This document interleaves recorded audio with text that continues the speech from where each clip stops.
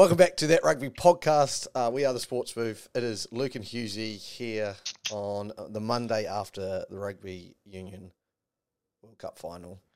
Devastation. Yep. I'm glad we're both wearing black. For morning, funeral. You know? Yep. Yeah. Because that's what it feels like right about now. A South African victory, and we all have to sit here and just accept it, I guess.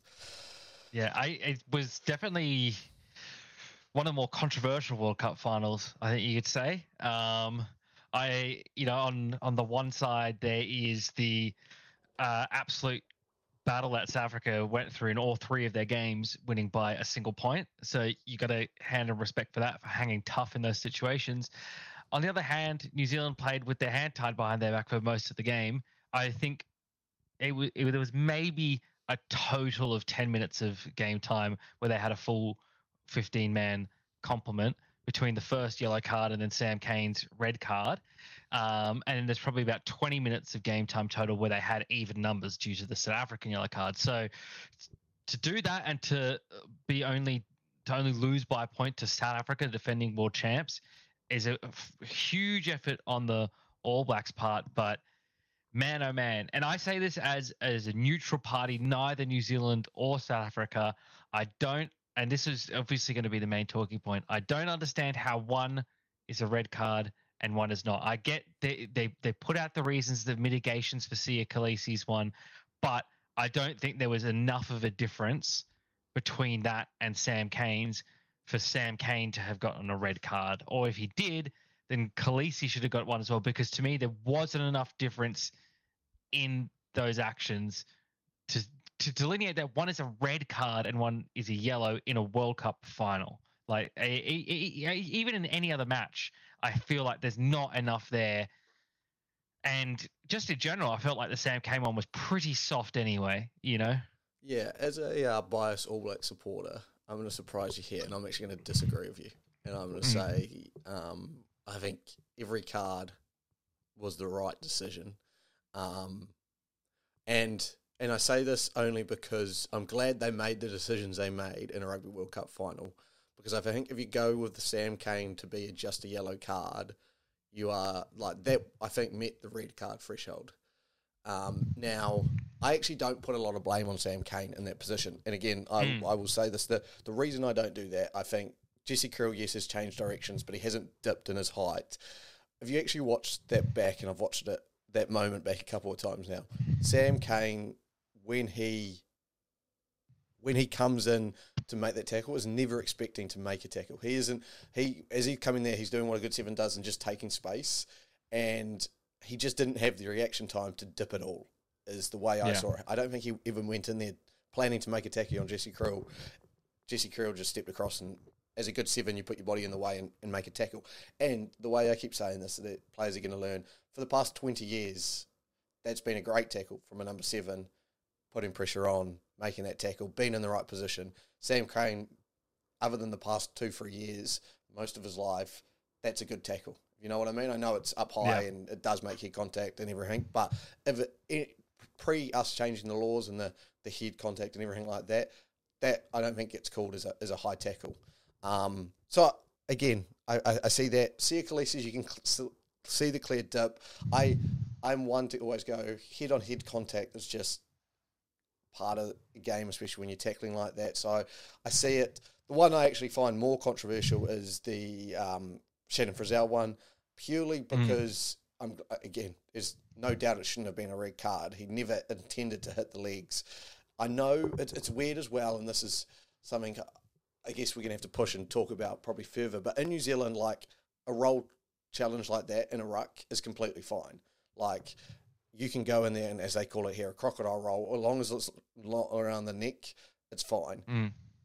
I know in the Northern Hemisphere it's a big no-no. Like, even trying to roll in any tackle is a no-no. And the reason is what happens is you end up landing on players' knees like that. But, again, we're getting to this point where coming into a breakdown, I don't know, there's not a lot of things you can do to remove players anymore, because if you dip and you don't get that right, you make head contact, there's just a lot. And, again, all we keep asking for is consistency, and I think those decisions were consistent on what you would call an irregular game, and I'm glad they made those decisions in a Rugby World Cup final. It sucks. It obviously sucks.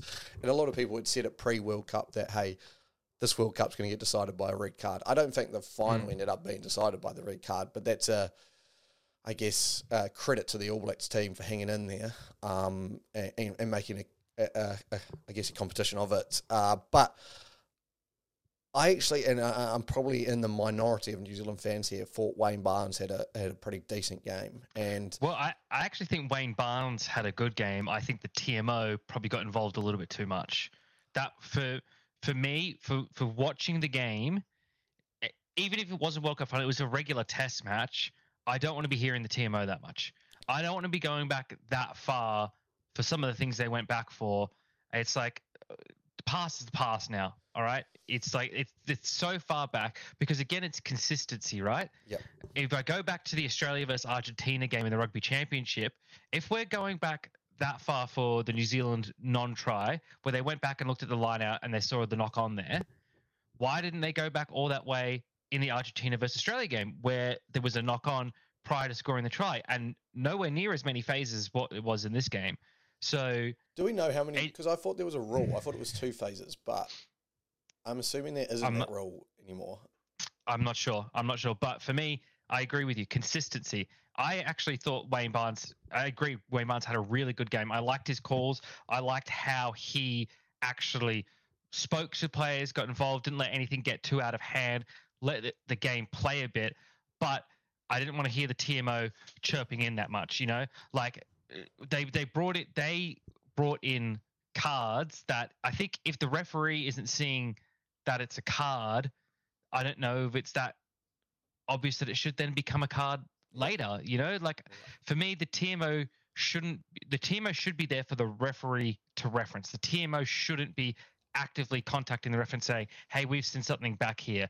That for me, I think that is bad for rugby. Yeah. I don't like that at all. I think the TMO should be there, like in American football, where a referee can say, "Hey, can you check this? Because I don't know.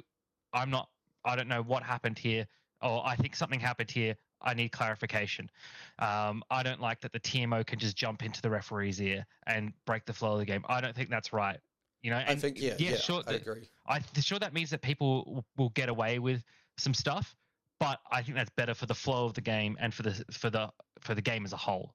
Yeah, I agree, and I think the only time they should step in is complete and utter foul play, like when there is something like a punch or something like that.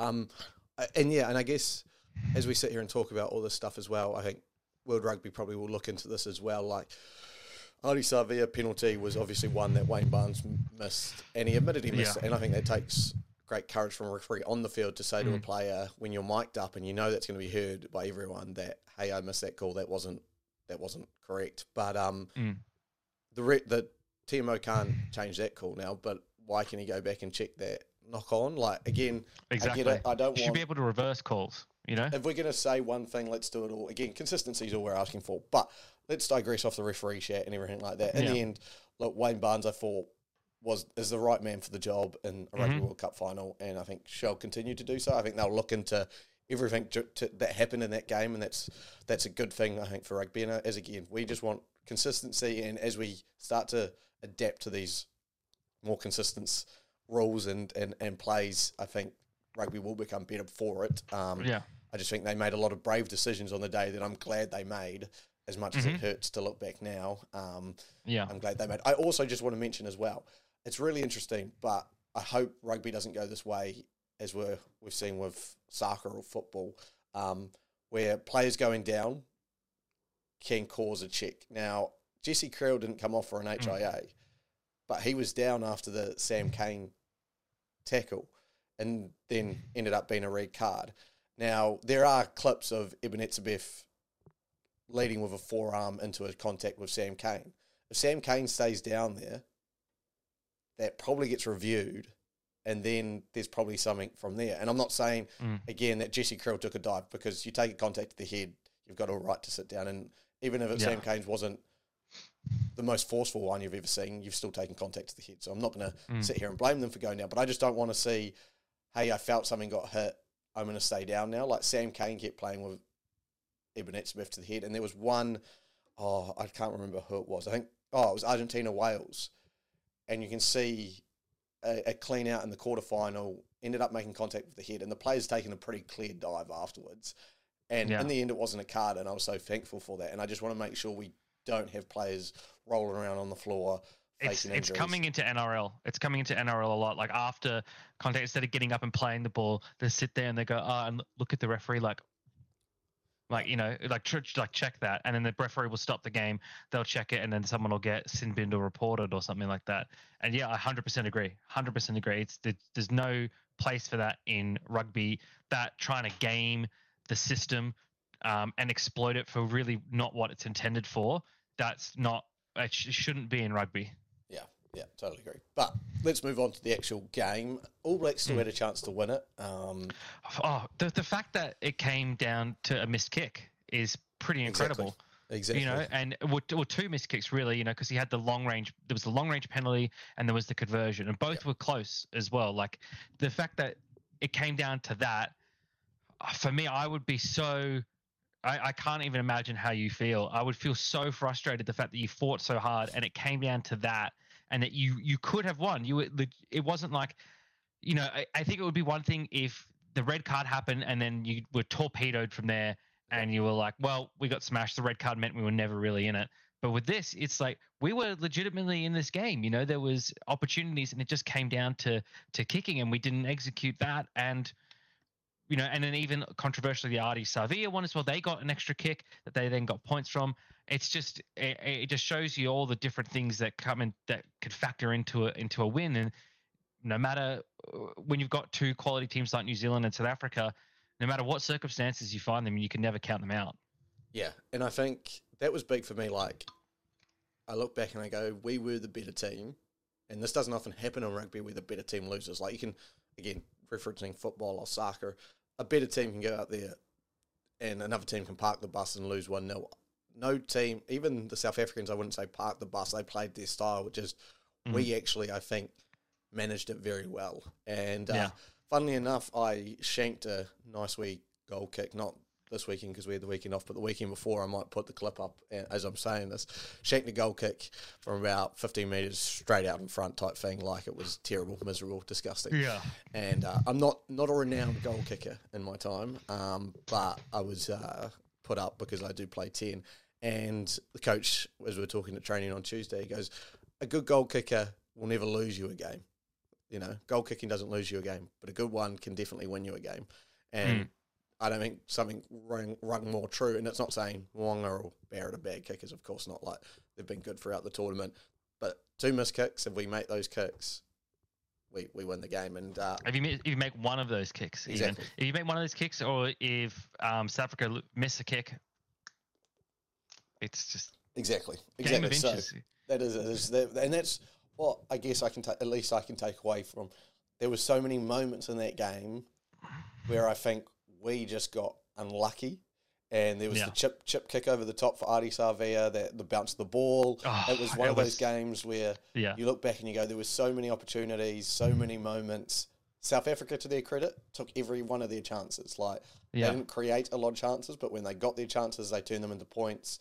And they defended like crazy. And man of the match, Peter Steph-Toy, deserved it. So 28 tackles against the All Blacks in a Rugby World Cup final is just something special. So, look, I sat there and I went, there were some bold calls Ian Foster made with substitutions, bringing Finlay Christie on, like Aaron Smith quite clearly being our best halfback, taking off Will Jordan, and they were all the right calls. All the right calls, I think, in my mind. Actually, the only one I would have probably changed is I would love to see D-Mac on probably about 5 minutes earlier. I think it was a bit too late because you got to get into the game. You got to get into the feel of it. And you could tell when he was on, there was a spark change where it was like, okay, we're running the ball now.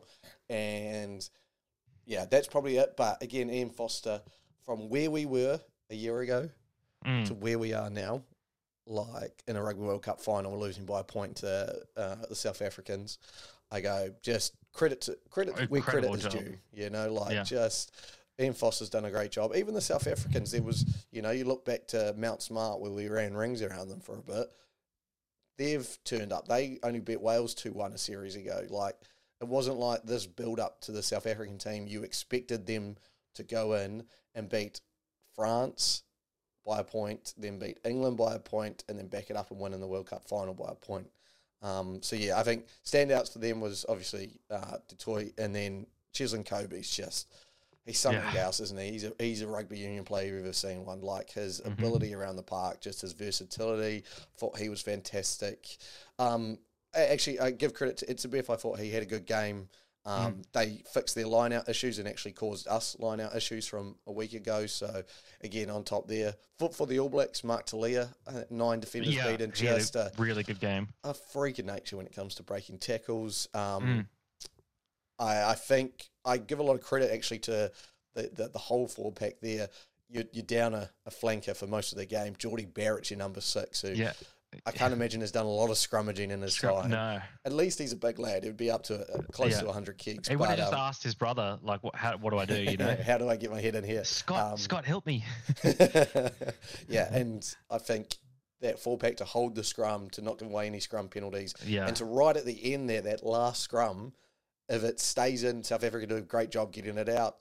If it stays in there much longer, I think we win a penalty there. And obviously a penalty to win the Rugby World Cup there, goal kick at the end you take. But yeah, it sucks. It's going to suck. It's going to hurt for the next 4 years, you know, because we're right there in the moment, so close, but yet so far away. And now I have to listen to Saffers. We have to listen to Saffers for the next 4 years. Parade another World Cup, 8 years in total. That hurts. It does. It is not fun. Yeah. Not fun. Oh, well. That is the Rugby World Cup done and dusted. Yeah. Obviously, now we move into, and this is the 4-year cycle, which is now to the Australian World Cup as we move on pretty quickly. A lot of players departing from New Zealand, from South Africa especially. Not a lot from Australia's World Cup squad, surprisingly so.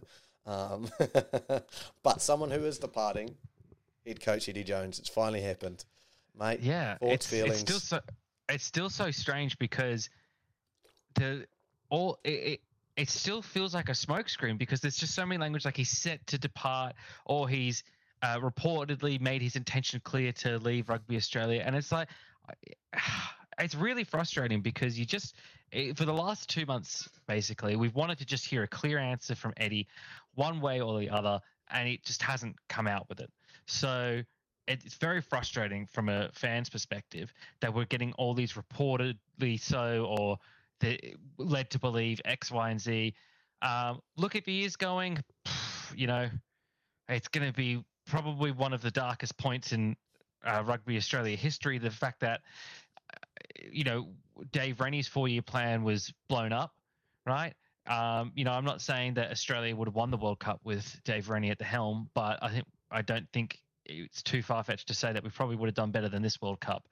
You know, you could see there and recent weeks have, I think, really soured Eddie Jones's reputation here with comments he's made about leadership in past Wallabies teams. And he sit there and he said, that's Michael Hooper, one of the immortals of the game, one of the great leaders of Australian rugby, who has suffered and at times put the entire Wallabies on his back when no one else has shown up. He's always shown up 110%. And to call him a poor leader, or to call even Quade Cooper a poor leader. Now, Quade's has not been a perfect person, but last year I think he showed exceptional leadership in Australians' international campaigns there. There's a great clip that someone posted of him talking to the team right before a comeback win for the Wallabies. And so I think that's really disrespectful for someone that hasn't been here, right? For someone that wasn't here to make comments on the leadership of the players. I think that's wrong. I think when you're a coach, you never attack your own players. Never. Even if you've dropped them from the squad. Eddie Jones, as head coach of the Wallabies, has had stewardship of all Australian rugby players. To attack any one of them is, I think, a disgrace. I think it's a failure of leadership, it's a failure of coaching, and it's a failure of just general human decency. If you criticize upwards, I think when you're a coach, he has his critiques of Rugby Australia, and I think some of them are valid, right? It's a shit show at the moment. There's disagreements, but you know you've got to work. You've got to work through it, and you know I don't think, all the issues that he had with Rugby Australia, I don't think he's helped them. I don't think he's, if he's seen these issues, I think he's come in and complained. I don't think he's come in and looked to help them at all. I think he was a great marketing item. When he first came in, he was a great news headline. He was great for getting some more support behind rugby, but he wasn't a good coach and he wasn't a good administrator, which you have to be as the Wallabies head coach. As the head coach of a national team, you have to have a little bit of that as well. So, I mean, if you look back with 2020 vision and you sort of think, well, what could we have done differently, right? I don't think you bring Eddie in as the head coach. I think you bring him in as coaching director or something else like that. I think a lot of people, just say, if we knew what we knew now, we just wouldn't have brought him in at all and just continued on with Rennie. I don't think that's a fair assessment to make, because you have to look at the circumstances at the time and put yourself in those shoes, right? This is the Eddie Jones that made it to a World Cup final in the previous World Cup, 73% winning record with England, always seemed to smack Australia around, knew what our weaknesses were, was a successful head coach, had been successful with multiple countries, including Australia, South Africa, Japan, England, right? So you see that all on paper, and you think, well, this guy, he's expressed a desire to come back to Australia. We should get him involved somehow. I think anyone that says, oh, I wouldn't have brought him on at all, is bullshitting, and you're lying to yourself and to everyone else. But I think the way that they treated Rennie was not right. Even if Rennie wasn't the best head coach Australia's ever had, even if he was one of the worst, you still, I think, allow him to play out his contract, and you bring Eddie in an advising role, right? Or you bring him in a coaching director role, to completely unbalance the ship the way that it did less than 12 months out. And we even said, like, that's a bold move, a very, very bold and risky move. England did it, but they did it, and they put in place the deputy of Eddie Jones. Like, so he was the similar system, similar structures. He was familiar with the players and stuff. Eddie's coming in from a long stint overseas. He's not familiar with his players. He's not familiar with working with them at a coaching level. He's used to coaching against them, but not coaching them. So yeah, for me, it was a gamble. They rolled the dice, and it failed, but it failed because of Eddie Jones, his attitude at times, and the way he treated the players, which I think is really wrong. If he'd come in, had a genuine crack, and just didn't chuck a grenade in, or essentially what he did was he threw a bunch of shit at the wall and saw what stuck, right? Or tried to see what stuck. Yep. He threw out his toys. He whinged a lot, and now at the end here, he's attacked Rugby Australia and the players on his way out. So he's fired a parting shot on his way out the door. And I think this has probably ruined his legacy. It's probably ruined his coaching legacy. Unless he pulls off a miracle with Japan or wherever he goes next, I think he's probably going to be an infamous character in world rugby history. And probably rightfully so. With, as I said, attacking the players, that for me is an unforgivable sin. Unforgivable. It's just, it's so interesting. Like, I just don't understand the perspective that he's got here. Like, trying to get inside his head now. Like, you've selected a young squad, you've left out these players, but yet you chose them for the rugby championship and then said about their leadership. Like, the Michael Hooper one gets me, because Michael Hooper, so selfless. Like, we saw the first time he put himself over the team was actually to benefit the team when he was having mental health issues. And for you to go to a player like that, again, it's one of those things where everyone who works with Eddie Jones seems to love working with him. Like, the English players, you never heard anything bad. Even these Aussie ones currently, never heard anything bad. It's the same thing with Michael Hooper. The fact that I've never ever heard someone make the statement that Eddie Jones has made just leaves me going like, what's going on? And then for him to select such a young team to go to a Rugby World Cup, to get knocked out in the pool stages, I just go, what has happened the past year? Like, what was he like? You've got 33 players to select, and the squad he selected, I'm still in. Yeah, look, he's done no help for himself. I agree with you there. I think his legacy, especially in Australian rugby, is now in tatters. Like, again, everyone's going to be like, Eddie Jones, very good coach, rah, all over the world. But in Australian rugby, what he's done, unless the next person can turn it around and you can say Carter Gordon goes on to become the greatest ever first fly half in the game, and you go, that was probably because Eddie gave him a shot, rah. But even that, someone's going to have to turn Carter Gordon into the greatest fly half in the world. And look, what you had, as you've said, you had the answers under Rennie. It went Rennie, then McKellar. And now you haven't got McKellar because he signed for 2 years. Like, where do you turn to next? No New Zealand coach is going to want to come over there. I can't see Well, there was some news today about there's a pathway for McKellar to coach Australia. There's McKellar. There's Stephen Larkham, who I think would be a really good fit because he's one of the great attacking minds that rugby's ever had, and that's really where Australia has suffered is we self-inflicted wounds in attack, right? And especially in this World Cup, we didn't look threatening at all with ball in hand. So I wouldn't mind Stephen Larkham in there. Other than those two, though, Dan McKellar and Stephen Larkham, I don't know where you look. I really don't know where you look. Because I don't think a New Zealander would take, like, it would have to be an inexperienced New Zealander looking to get his shot. It's not going to take, you're not pulling one of the Super Rugby coaches now. It's just not, it's not happening.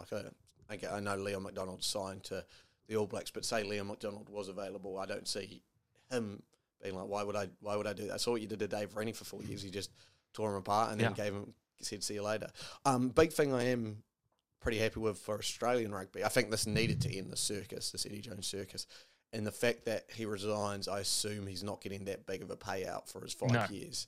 So that's where Aussie rugby were stuck in a rock and a hard place. And I do give credit to Eddie Jones if he was like, look, I've actually fucked this up and I can't save this situation. Let me just resign. You don't have to pay me out. Aussie Rugby, to their credit, I think have handled it well by coming out and just saying we support him. Now it looks bad on Eddie Jones and it doesn't look so bad on Aussie Rugby. But where to now? You're meant to. This is your chance. You've got a British and Irish Lions test in 2 years. You've got the World Cup at home in 4 years. This decision is now so key. And so I imagine they take a lot of time to make this decision. They need to get the right person on board who's going to jump in and around the centralised contracts, who's going to have the faith of all the Super Rugby teams. So it's a big appointment, and I think you've got to get someone who's been in the Brumbies system or in the Queensland Reds system, because those are the two that are really holding out for centralisation. So you need someone who's got those relationships with those parties to get them on board. Which is again why I look at McKellar and Larkham. Within the Queensland Reds system, I don't really have an answer for who it could be. It wouldn't surprise me if they, not as head coach, and don't get me wrong, this is not. Although I think it might do the world a good. Brad Ford, currently taking some time off, just even get him in there as a forwards coach, he'd be great for the culture of Australian rugby. You don't put him in a position where he's the head coach and has to, he's made some tough decisions. All he's about is how hard players work, all of that. So I would put him in there in this, and again, he's got that relationship to the Reds.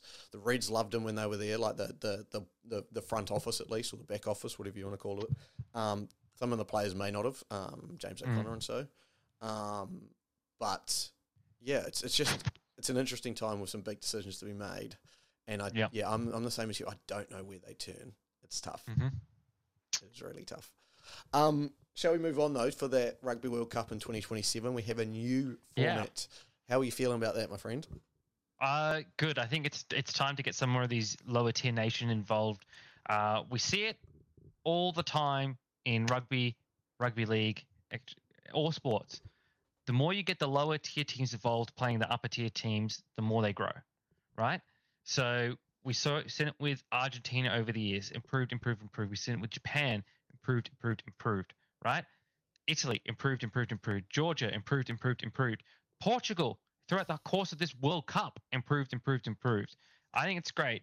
You're going to get, as well, countries like USA involved with the huge market there, right? I think it was probably very detrimental for this World Cup to not have USA involved because of those viewership numbers, right? I think and then you have the nations now, they will have more success in the World Cup because there will be lower tier teams involved. They're more likely to have wins. I like that it's an extended finals with a round of 16, quarterfinal, semifinal, final, much like the Soccer World Cup. So I'm a fan overall of the changes. I think it is, and I think we avoid what we had this World Cup, where you have, a France and New Zealand, South Africa, Ireland in the same pool, and Scotland in the same pool, and then Scotland misses out kind of thing. Now it comes down to those sudden death matches in the finals time. It feels like the pool stage, the teams that should qualify should get through the pool stage, right? In the finals time, that is where the quality matches, the real super quality matches happen. And that's the same with the Soccer World Cup, and that's the most successful sporting event in the world, right? It's the most successful sporting tournament anyway. So I quite like the changes. The only thing I dislike about a 24-team pool is the fact that only a handful of the third place teams get in. So you could finish on the same points total with someone else but not get in because of points difference. And I'm not a big fan of that purely because, you know, you could end up in a pool, let's just say, for an example, of a New Zealand, Australia, just pulling from this World Cup, you know, and then like I don't know, you're Portugal. Let's put Portugal in there. Could be third and have to play two tougher teams versus someone else finishing third in it. Like, you know, it still leaves a little bit of a grey area to me. But this is the only way you can do it. I get it. And we can quite move to... there's never going to be a perfect tournament format, I think there's never going to be until we get enough teams to quality level where we can make it, 6 pools, like the way the Rugby Football World Cup is. And so it's all just the top 2 teams and it's... Yeah, I think that's a 32 team 32 team, yeah, right? 32 team, and we're not close to that yet. We don't have enough for 32 teams, but I think we will. That'll be the eventual thing. You have 32 teams, 4 pools of 6, top 2, whatever it is. 6. 4 pools. It's 8 pools of 4. 8 pools of 4. There you go. Yep. And then you'll end up with the top 2, and I think that's the perfect format. But again, that'd be too many teams that don't deserve to be at a Rugby World Cup. But again, that's what we should be aiming for. Now, saying all of this and how good this is for Rugby World Cups, they've launched this new Rugby Nations or whatever it is tournament, which kind of works against what they've done for the Rugby World Cup. Yeah. With so the 6 nations teams, then the 4 rugby championships, and then it's looking to be Fiji and Japan from the rugby championships to be competing. No talk of promotion, relegation, or changes or anything like that. For 2 years, it's locked. So for 2 years, it's going to be locked with those teams. And Tonga and Samoa have already come out and said, this is not great. You know, this is pretty shit. And I agree with them. You know, I think that there should be promotion, relegation right from day one, and a chance for those nations to be involved. So I think they're rightfully pissed off. I agree, and I saw Lehman Sopwani came out with a statement, and I couldn't agree more with them. Like, again, if we're looking to grow the game, more games against those tier 2 nations just make more sense to me. And again, I haven't got a perfect format for it yet, but I'm sure we could sit down and come up with something better than what the rugby board have come up with. But it's also a money thing. Like, we've got to, the game's the game. You've got to understand that this is probably the best way for them to make money. Again, a game Samoa against England is probably not making as much money as a New Zealand England type thing like that. So, like, there's bits and pieces to that. But again, in the end, if we want to keep world rugby alive and keep expanding, I think 32 teams is the goal. Then we need more tournaments with some of those lesser teams, tier 2 nations, should I say. All right, finish off today. World Rugby Awards was announced last night. Obviously the greatest player of all time. Crowning moment after defeat that he had to suffer. And as Wayne Barnes said, I think you're captain now, Ardie Savea. Like, it was just known. Like, it wasn't even he didn't have to say he was captain. When you know you're a good captain when you're getting told by the referee that you are the captain. So, Ardie Savea, best rugby player in the world. Are you sure that wasn't just an admin thing? No, this is how it is. He is the greatest rugby player ever, and deservedly wins the award. Look, I love the 4 100%. Nominations. I thought all 4. Ebenezer Beth had a great year. Bundyaki had probably the best Rugby World Cup. And then Antoine Dupont is obviously Antoine Dupont. But saying that, I think the right man won. I think Ardie Savea has been incredible this year. I look at Breakthrough Player of the Year was Mark Talia, which I think is also very deserved, again, and showed off in the Rugby World Cup final why he was the Breakthrough Player of the Year, 9 tackles broken. I will say, so that they also released the Dream 15 team, and only one South African made it. And there's a little bit of controversy around that, but I think that's credit to South Africa. Because that's what South Africa is. They're a team. It's a championship team, not a team of champions. You know, that's what it is. It's the saying. It's the saying.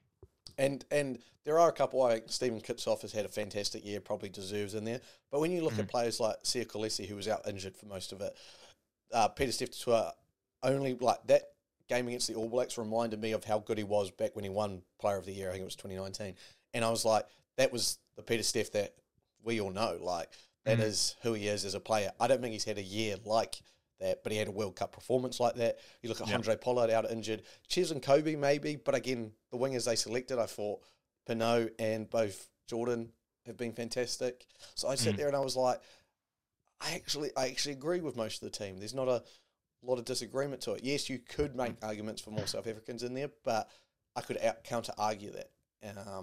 So yeah, I think Stephen Kitsoff is the only one that stood out to me. I was like, he's had just a year to remember as a big ginger front rower. So yeah, that was the only one that really stood out to me. Other than that, I was like, solid team with, I guess, a solid group of players. There were obviously other awards. There were the Sevens awards were handed out. I know an Argentinian won that for the men's. Were there any other awards? The Kiwi won it for the women's. She did. Wong, I think it was. Yes, it was, because she's also a NRLW Dragons player. She is. There you go. Was there any other big awards? Am I missing something? I know John Smith won an award for Spirit of Rugby. Memory. It's not good, team. The coach of the year was Andy Farrell, I think, right? Yeah, which I tend to... It's hard.